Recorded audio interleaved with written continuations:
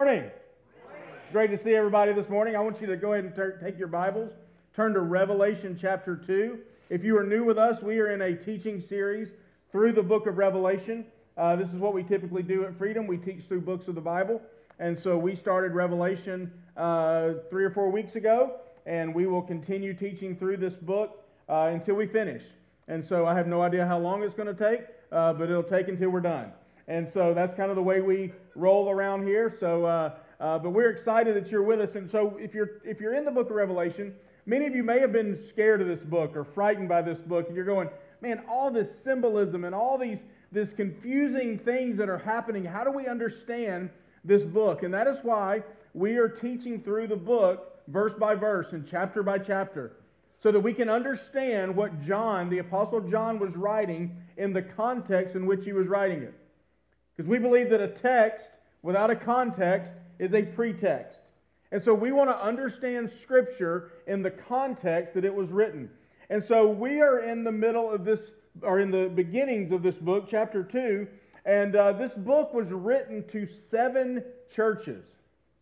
7 real, actual, literal churches in Asia Minor that the Apostle John wrote, and he was addressing real needs. He was addressing real things that were going on in their lives. But these churches also represent the church throughout the ages. It addresses situations that you and I, as followers of Christ, face today. And what I love about these in chapters 2 and 3 is it has Jesus addressing these churches with 7 specific messages for each church. What I love about this passage and this part of Revelation is it pictures the church in every age. And it shows us a church that is holy but still imperfect. It gives us a picture of a church that is characterized by both faithfulness and shortcoming. Aren't you grateful for that? Because doesn't that just kind of describe our church? We're holy and yet we fall short sometimes. That we are faithful and yet imperfect. Doesn't that describe our own lives as well? That there are times where I'm walking and living in holiness, and other times I'm falling short. And that's the picture we see in Revelation chapter 2 and chapter 3.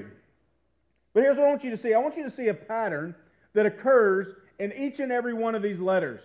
In each and every one of these messages, there's a pattern that occurs as John writes this. And the first one is a command to write. Each one of these letters begins, write to the church, or to the angel in the church, in fill in the blank. This is whatever city or town this letter is going to. That's always, in every one of these letters, followed by a characteristic of Jesus Christ. It gives us a picture of who Christ is based on what we learned in Revelation 1, verses 9 through 20.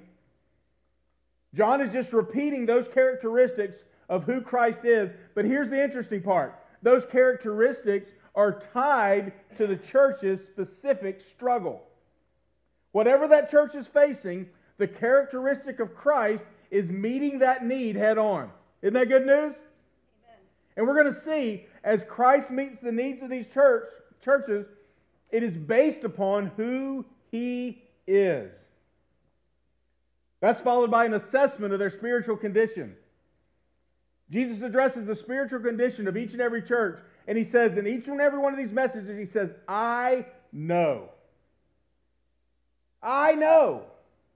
I know what you're going through. I know what you're facing.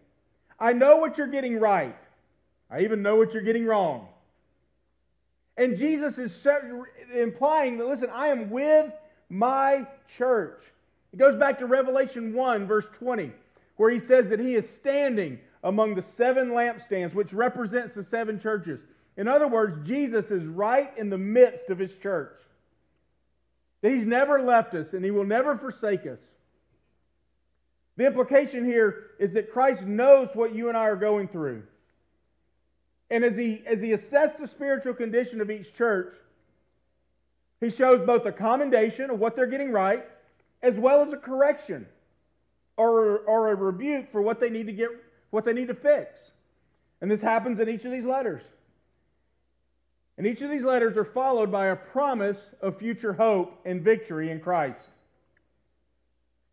What happens at the end of each one of these letters is that Jesus points to the end of this book, to the end of Revelation, chapters 19 through 22, and he shows us the victory that we're going to have when Christ returns. And so as we walk through chapters 2 and 3, I want you to keep this pattern in mind. There's a command to write, based a characteristic of Jesus tied to the church's struggle, an assessment of their spiritual condition, followed by a promise of future hope in Christ. But here's the reality. Each one of these letters were written to a specific church based on what they were facing. And they conclude with, whoever has ears to hear, let him hear what the Spirit says to the churches. And here's the reality. All churches must listen to all letters, all of these messages, because each message speaks to every church throughout every age. Each one of these messages that we read about speak to each and every church in every age. It's not like we can say, oh, well, Freedom, we're a Ephesus church or we're a Smyrna church. No, the reality is that these characteristics, these struggles, and these victories that each one of these churches have are evident in our own church. Just as Johnny talked about last week in the church in Ephesus, there are some of us who know the right things. We believe the right doctrine. We're even doing the right things, but yet we're not doing it out of a love for Christ. And that's true of us. That's true of me at times. So not only is it true of our church corporately, it's also true of us as individual Christians, isn't it? Has there ever been a time in your life where you've done the right thing and believed the right thing, but did it for the wrong reason? Just me? No, okay, good. At least we're here. We're awake. Good. Now, we've all been there. And we're going to see in each one of these 7 churches characteristics of our own lives that are evident in these churches. So the problems and the victories that these first century churches had are the same problems and the victories that you and I face today. So today we're going to look at the second church, the church in Smyrna. Now Smyrna was about 40 miles from Ephesus. It was a large commercial and cultural center.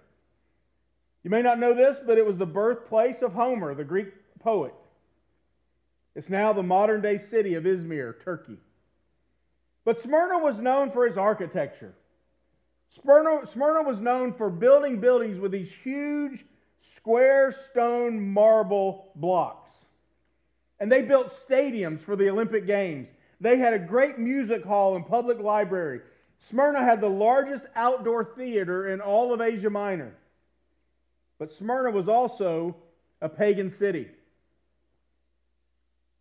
Smyrna had temples to many Greek gods, including Zeus and Apollo and Nemesis and Aphrodite. But Smyrna was also a city that worshiped Caesar as a god. Imperial worship was a huge part of the culture in Smyrna. They would worship the Roman emperor, Caesar, as if he were a god. So given Smyrna's commitment to Rome, and given Smyrna's commitment to imperial worship, the church in Smyrna was particularly vulnerable to persecution and hostility. The church in Smyrna faced immense persecution because of the city that they lived in. But this is nothing new, is it? Suffering, persecution, even martyrdom has always been the calling of the church. It's always been an aspect of the church throughout her entire history. In fact, in AD 197, Tertullian said this. He said, "The blood of the martyrs is the seed of the church." It was true then, and it's true today. You may not know this, but right now, 365 million Christians live in cities and countries where they face immense persecution. In fact, in 2023 alone, there was an increase in violent attacks towards Christians, specifically towards followers of Christ. And we don't know the exact numbers, but I read where it was estimated somewhere between 5,000 and 10,000 Christians were killed in 2023 specifically for their faith. And over 15,000 churches, Christian hospitals, and Christian schools were targeted for attack. See, what Tertullian said, the blood of the martyrs is the seed of the church, was true then and is true today. And in Revelation 2, verses 8 through 11, it is applicable to us just as it was to the church in Smyrna. Suffering, persecution, martyrdom are just a normal part of the life of a church. So let's read what Jesus writes to the church in Smyrna. And to the angel of the church in Smyrna write the words of the first and the last, who died and came to life. I know your tribulation and your poverty, but you are rich. And I know the slander of those who say that they are Jews and are not, but are a synagogue of Satan. Do not fear what you are about to suffer. Behold, the devil is about to throw some of you into prison, that you may be tested. And for 10 days you will have tribulation. Be faithful unto death, and I will give you the crown of life. He who has an ear, let him hear what the Spirit says to the churches. The one who conquers will not be hurt by the second death. So Smyrna receives the shortest of Jesus' 7 messages. This is the shortest message that Jesus writes to his church. And this is a letter, and it's short because there's no rebuke. There's no correction for the church in Smyrna. Jesus doesn't say, hey guys, you need to fix this. It's not mentioned in this book, in this letter to them. What Jesus is doing is he's saying, listen, I know you're facing persecution. I know you're experiencing suffering, but get ready. It's about to get worse. Encouraging, right? I know some of you are like, yay, so glad I came to church today. Well, just get ready. It's going to get worse before it gets better. But that's what's happening in the church in Smyrna. He's saying, listen, I know you're already persecuted. I know you're already suffering, but it's going to get worse. But I love this. Before he even warns them of that, what Jesus does, he reminds them of who he is. Look at verse 8 again. He says, and to the angel of the church in Smyrna. Let's stop right there just for a second. When we see that, when he says angel, that Greek word for angel also means messenger. So really the implication of this is this not some heavenly angel that's reading this letter to the church. It's really more like the pastors or the elders or the bishops of those churches would read those letters to the church. So this letter was sent to more than likely the pastor or the bishop, the leader of that church. So the messenger is what John is talking about. And so he says, to the angel of the church of Smyrna write, the words of the first and the last, who died and came to life. So I love this. What Jesus is doing is he's showing them and he's telling them who he is. He says, first and foremost, I am the eternal God. I am the eternal and sovereign God. I am the one who is the first and the last. I am the one who has overcome. So he says, I am eternal and I am sovereign. He says first and the last, the protos and the eschatos. Those are titles used of God in Isaiah 44 and 48. So John is pointing back and saying, listen, Jesus is the same yesterday, today, and tomorrow. He's not unchanging. He's eternal. The emphasis is on the fact that God is eternal, that he is sovereign. In other words, Jesus is Lord over all of history. And Jesus will have the last word. He is the first and the last. Jesus is telling his church I am aware of what you're going through. Nothing that you're facing has caught me off guard. Nothing that you're facing has surprised me. I know exactly what's happening. I know exactly what you're facing. I know exactly what you're going through. I know your situation right now. And I am God, and you can trust me today, and you can trust me tomorrow. Isn't that good news for us? Think about it, church. God knows exactly what you're facing right now. God knows exactly what you're going through right now. He's not caught off by the circumstances in your life. He's not caught off guard by the situations that you're facing. He's not surprised by your struggles, by your tribulation, by your difficulties. None of that has surprised him. None of that has caught him off guard. And therefore, you and I can trust him today, and we can trust him tomorrow. So Jesus says, I am the eternal God. But also he says, I am the resurrected Lord. Jesus is reminding them of the one who was dead and came to life. He's pointing them to the cross. He's saying, hey guys, remember what I did on the cross. I died in your place. But the grave could not hold me. I have overcome the grave. Death, where is your sting? I am alive today. And Jesus is reminding him of that. He's saying, listen, I have walked this road. I love this. He's saying, listen, I have walked the road that you're walking. I have been persecuted. I have been slandered. I have been arrested and imprisoned. And I have been put to death. But I am alive today. I am resurrected and I am alive. I have conquered. Folks, that should be encouraging to us. It should encourage you and I not to lose heart. Listen, when we face suffering, persecution, or tribulation, we should not lose heart. Why? Because to live is Christ and to die is gain. We should have no fear of death. We should have no fear of suffering. We should have no fear of persecution. Why? Because just as Christ lives today, we too shall live.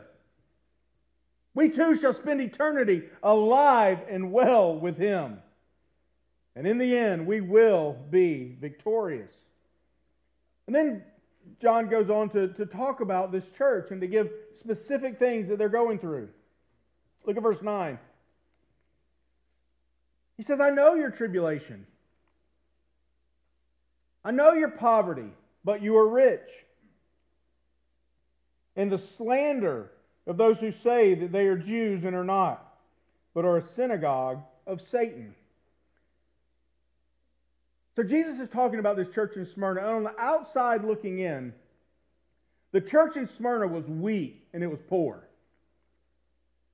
They didn't have the prestige of Ephesus.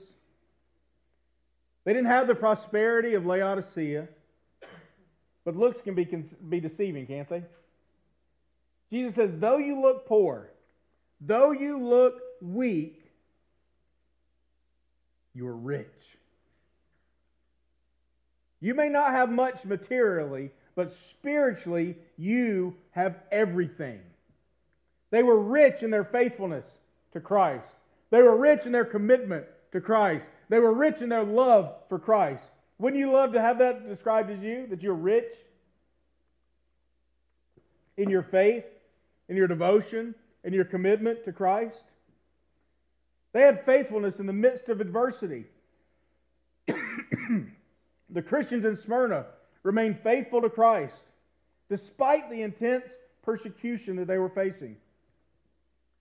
The Christians in Smyrna were living for and following Jesus, knowing that it may cost them their lives. But here's the reality. These Christians in Smyrna paid a heavy price to follow Jesus. Jesus says, I know your difficulty. I know you're going to be slandered. I know you're going to be materially poor. I know you're going to suffer. But this church endured.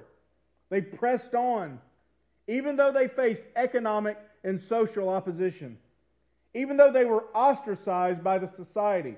We know from history that the church in Smyrna was slandered and accused of cannibalism because of the Lord's Supper.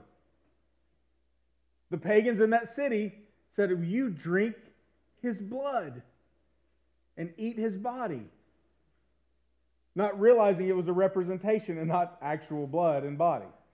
So they were accused of being cannibals.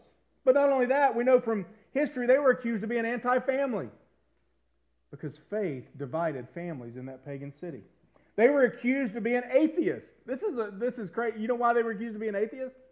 Because they had no visible idol. In this pagan city, everybody had an idol except for the Christians. And they were accused of being atheists. They were accused of being politically disloyal. Why? Because they claimed that Jesus is Lord. But Jesus commends them for their faithfulness. He commends them for their faithfulness. And he reminds you and I that living for and following Jesus requires sacrifice. Living for and following Jesus requires a willingness to place His kingdom above our own. Listen, if you and I want to follow Christ, His kingdom has to be first. Not my kingdom, not your kingdom, but His kingdom. That means our careers, our families, our financial prosperity, our very lives are submitted to Him and His kingdom. But let me tell you, church, He's well worth it. He's well worth it. Now, this flies in the face of the prosperity gospel, doesn't it? Think about that false teaching that says if you lack health and if you lack wealth, that means you lack faith.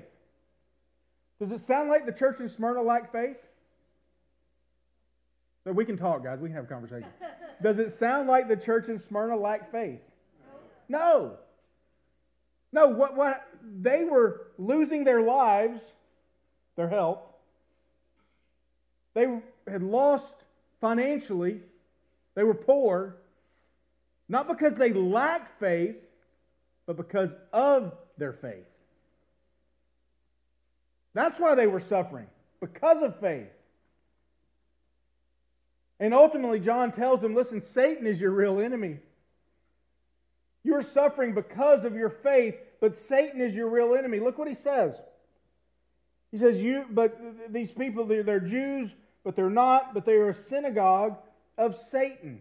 He's reminding them that, listen, though the Jews and the Romans are persecuting you, though they're the ones that are causing the suffering, it's really the devil that is your adversary. It really is the devil that is your accuser. It reminds us of what Paul said to the church in Ephesians, in Ephesus. He says, "For we do not wrestle against flesh and blood, but against the rulers, against the authorities, against the cosmic powers over this present darkness, against the spiritual forces of evil in heavenly places."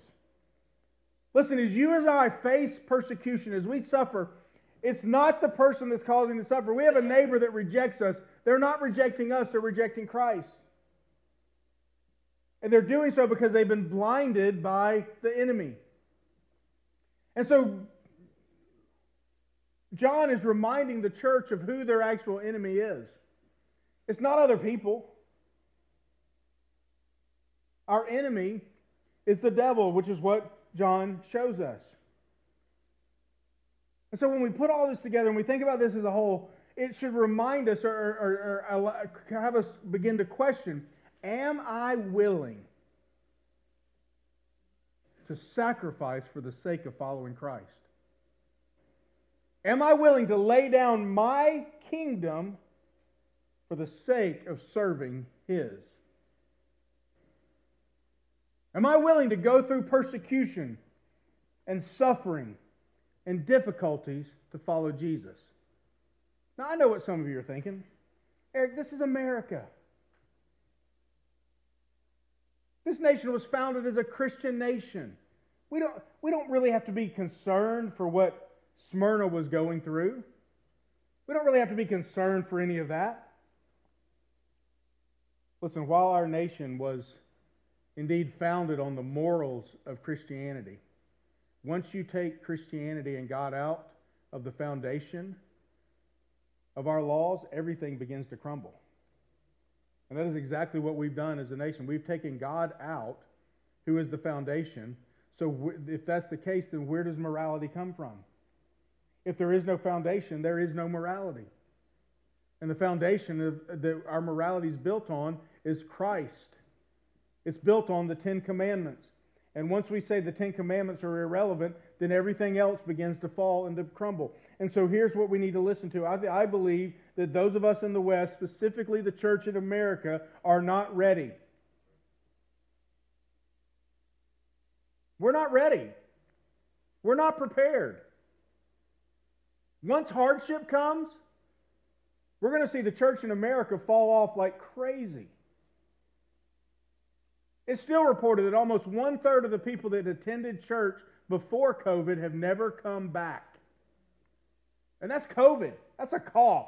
I know it killed people. I'm not downplaying it. But the reality is, that's nothing compared to actually being persecuted for your faith, is it? There was no persecution for faith. It was just we in America can't take difficulties. We as Christians in America don't like suffering.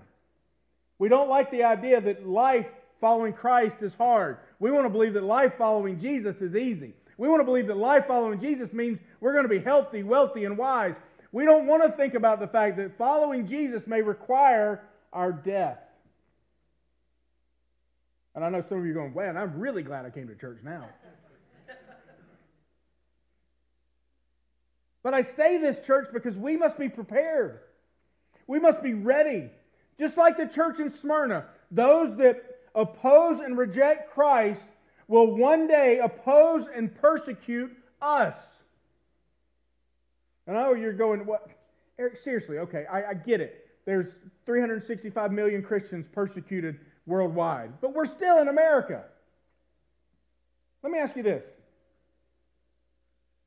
Did you realize that as a follower of Jesus, you are already called bigoted, dangerous, and a threat? Have you ever thought about that? You are slandered right now as a follower of Jesus. If you stand up for Christian morals, you are slandered as anti-choice, anti-LGBTQ, anti-inclusion, and anti-tolerance. Already, if you want to stand up for the morality of the Scripture, then that's the label that you are. You're already slandered. And I believe we can anticipate a future, church, when there will be economic boycotts, there will be governmental restrictions, and there will be social ostracism just for following Christ. You're going to say, no, Eric, no, come on. It's already happening. Anybody remember Jack Phillips? He was a baker in Colorado who refused to bake a cake for a same-sex marriage. He was sued, and in 2012, the Supreme Court ruled in his favor. What you may not know is that he is in court now in 2023. And in 2023, he lost his appeal in the Colorado Appellate Court. Why? Because he refused to make a cake for a transgender reveal. A gender reveal cake for transgender. He said, I can't do that morally because of my convictions that God created us male and female. And though he won his case in 2012, he's now facing another court battle. And we say this can never happen to us? Listen, there are few places that Christians will not pay the price for their faith. Think about this. Simply reading the Bible's moral teaching on sexuality, on marriage, on life, on anything is now considered hate speech. We must be ready. We must be prepared. And it begs the question again, church, are we willing to sacrifice to follow Jesus? Are we willing to place His kingdom above our own? Are we willing to place our career, prosperity, our family, our livelihood, everything in submission to His kingdom? I know some of you may not be convinced. You may say, Eric, this is still America. I don't get it. Here's what Paul told Timothy. All who desire to live a godly life in Christ. That Greek word for all means all. Means everybody. Everybody. If you want to live a godly life, what does he say? You will be persecuted. Now, so far, this has been an incredibly encouraging message.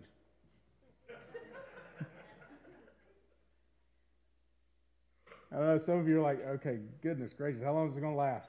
Ready for lunch. At least I can be happy at lunch. But here's what I want you to know. Jesus begins to encourage this church. He begins to encourage them and begins to speak into them. And I want to end on that encouragement, not on what we've talked about so far. Because the church needs encouragement, don't we? If we're going to face persecution for living holy lives, we need encouragement. And that's exactly what Jesus does. But here's what I want you to see. The encouragement Jesus gives is grounded in the person of Christ. It is grounded in Him. It is grounded in who He is and His promises to His church. Look at verse 10. I love this. So He's already said, listen, you are going to face tribulation. I know your tribulation. I know your problem. What does He say? Do not, what? Fear. Do not fear what you are about to suffer. Do not fear what you're about to face. Behold, the devil is about to throw some of you into prison, that you may be tested. And for 10 days you will have tribulation. Be faithful unto death, and I will give you the crown of life. Let's stop right there. So Jesus says, listen, fear not. Even though more tribulation is coming, even though more suffering is going to happen, do not fear. You have nothing to fear. Why do we have nothing to fear, church? Because of who Christ is. Go back to what He said at the beginning. I am the first and the last. In other words, I'm sovereign over all of the things you're facing. None of this is surprising me. I am the first and the last. But He also promises victory and hope. He says, I will give you a crown of life. Why? Because I died and I've come to life. I'm alive today. For those of us who know Christ, the grave is the gateway into our eternal glory. And because of that, the Apostle John says, do not lose hope. Do not fear. Why? Because in this light and momentary affliction, Paul writes, all the things that we're facing, all the suffering, all the difficulties, all the persecution, all the trials, Paul calls them light and momentary afflictions. I'm like, Paul, you don't know what I'm going through, buddy. What I'm facing right now doesn't feel like light and momentary afflictions. Anybody relate? It feels like a heavy weight. It feels like I'm being crushed. But Paul says, no, all this in light of eternity is light and momentary afflictions. But what are they doing? They're preparing us for the eternal weight of glory. They're preparing us for the glorious victory that we have in Christ. They're preparing us for what is beyond all comprehension. We can't even comprehend the glory of what it's going to be like when we see Jesus face to face. So John is saying, listen, church, take courage. Do not fear. Because the glory, the eternal glory awaits you. But he also says here, I love this, John reminds him, listen, this suffering is not going to last forever. He says it's going to be 10 days. That's not a literal 10 days. That's symbolic. It's symbolic for a short period of time. Like if you know that you have something coming up in 10 days, you're like, okay, it's coming. It's soon. Like when you guys get ready to get married and it's 10 days out, you're going to be going, oh my gosh, it's 10 days out. Like right now, you're going, oh, it's several months out. But when it gets down to 10 days, you're like, oh, that's short. That's just a little over a week, right? And so what Jesus is doing here, he's showing him, guys, the suffering you're going to face, the difficulties you're going to face are going to be limited. They're going to be a short period of time in light of all of eternity. And rather than being afraid, I want you to be comforted. I want you to be comforted knowing the one who knows all things. I want you to find peace in the fact that I'm calling you to hold on to me, Jesus Christ. Press on in good works. Persevere in your faith and endure until the end. Why? Because in the end, we receive a great reward. It's the reward at the end that we're longing for. Go back to verse 10, the end of verse 10. Listen to this reward he talks about. He says, be faithful unto death, and I will give you what? The crown of life. He who has an ear, let him hear what the Spirit says to the churches. The one who conquers will not be hurt by the second death. You see, church, what really matters is what comes after death. What happens to us after we physically die is what matters the most. That's what really, really matters. And what Jesus says, that if you are a follower of His, you know what awaits you? A crown of life. The crown of life awaits those of us who are committed to Christ. Those of us who endure persecution. Those of us who remain faithful. Jesus says you will receive the crown of life. Now the crown of life is just another way to say eternal life. In other words, we will spend our entire eternity in a life full of joy and pleasure, honor and victory. A life free from suffering and free from pain and free from tears. And that is available for all who persevere. For all who follow Christ. Then he goes on to say it's even better than that. As if eternal life wasn't enough, he says, not only that, you're going to overcome the second death. You don't have to worry about the second death. Because here's what Jesus is saying. There is something far worse than persecution, than suffering, than physical death awaiting those who reject Christ. Something far worse than that, and Jesus calls it the second death. What is that? That is another way to describe hell. This eternal separation from God.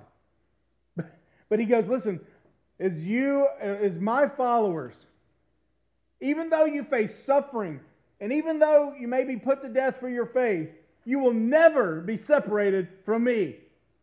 You will never have to face or experience the second death. And that should give us hope. That should encourage us. That should fill us with confidence, knowing that our victory in Christ is secure. And it was the same assurance that led Polycarp of Smyrna to boldly proclaim Jesus Christ is Lord. See, Polycarp was the bishop of Smyrna. He was also a personal disciple of the Apostle John, the same John that wrote Revelation. Polycarp was bishop, which basically just means pastor. He was a shepherd over this church in Smyrna. And in AD 154, Polycarp was arrested. He was an old man, close somewhere between 90 and 100 years old when he was arrested. And he was arrested roughly around 60 years after this letter to the church in Smyrna was written. And Polycarp was arrested, he was tried, and he was sentenced to death. Why? Because he refused to worship Caesar. He refused to say that Caesar is Lord. So roughly around 100 years old, makes Polycarp somewhere around 27-ish, when this letter, when the book of Revelation was written and circulated to the churches throughout Asia Minor. In fact, as a pastor or bishop of this church, it is possible, if not probable, that Polycarp was the one who read this letter to the church. Now, Polycarp was a very endeared person in Smyrna. In fact, so much so that the pagan chief of police, a guy named Herod, and his father, a guy named Nicetas, came to Polycarp begging him, and trying to persuade him to save his life. They came to Polycarp and said, listen, you have loved these people for so many years. You have shepherded these people for so many years. Why would you die when all you have to do is say that Caesar is Lord? And they said to Polycarp, what harm is there to say, Lord Caesar? No doubt these words came through Polycarp's mind. Be faithful unto death, and I will give you the crown of life. Polycarp, remembering those words and remembering the promise of the crown of life, said this, 86 years I have served Christ, and he never did me any wrong. How can I blaspheme my King and Savior? And with those words, and with that refusal to say Caesar is Lord, Polycarp was executed in the city square by public burning. But Polycarp remained faithful to the end. He remained faithful and certain of the promised crown of life that awaited him on the other side of this life. Because Polycarp knew that what happens after death is what really matters. In this passage, these words to the church in Smyrna are just as relevant to us today as they were to Polycarp and to the first century church. First and foremost, it's an invitation to life. It's an invitation to eternal life. It's an invitation to believe on the Lord Jesus Christ and you will be saved. It's an invitation to place your faith and trust in Him and receive that crown of life when we pass on from this life into the next. But it's also a call to endurance. It's a call to remain faithful. It's a call to persevere, to endure, no matter what we're facing. It's also an invitation to rest in God's promises, knowing that God is faithful, knowing that God always keeps His promises, and He will reward those with the crown of life who remain steadfast. And finally, I think it's an encouragement to pray for strength. We don't know what tomorrow will bring. We don't know what suffering or challenges or persecution we may face for our faith. That is why we must prepare ourselves today and pray and ask God for strength today so that when the time comes, we can say like Polycarp, I have served Christ. He never did me any wrong. How can I blaspheme my King and my Savior? Let's pray. I want to close our time a little bit different than what we normally do.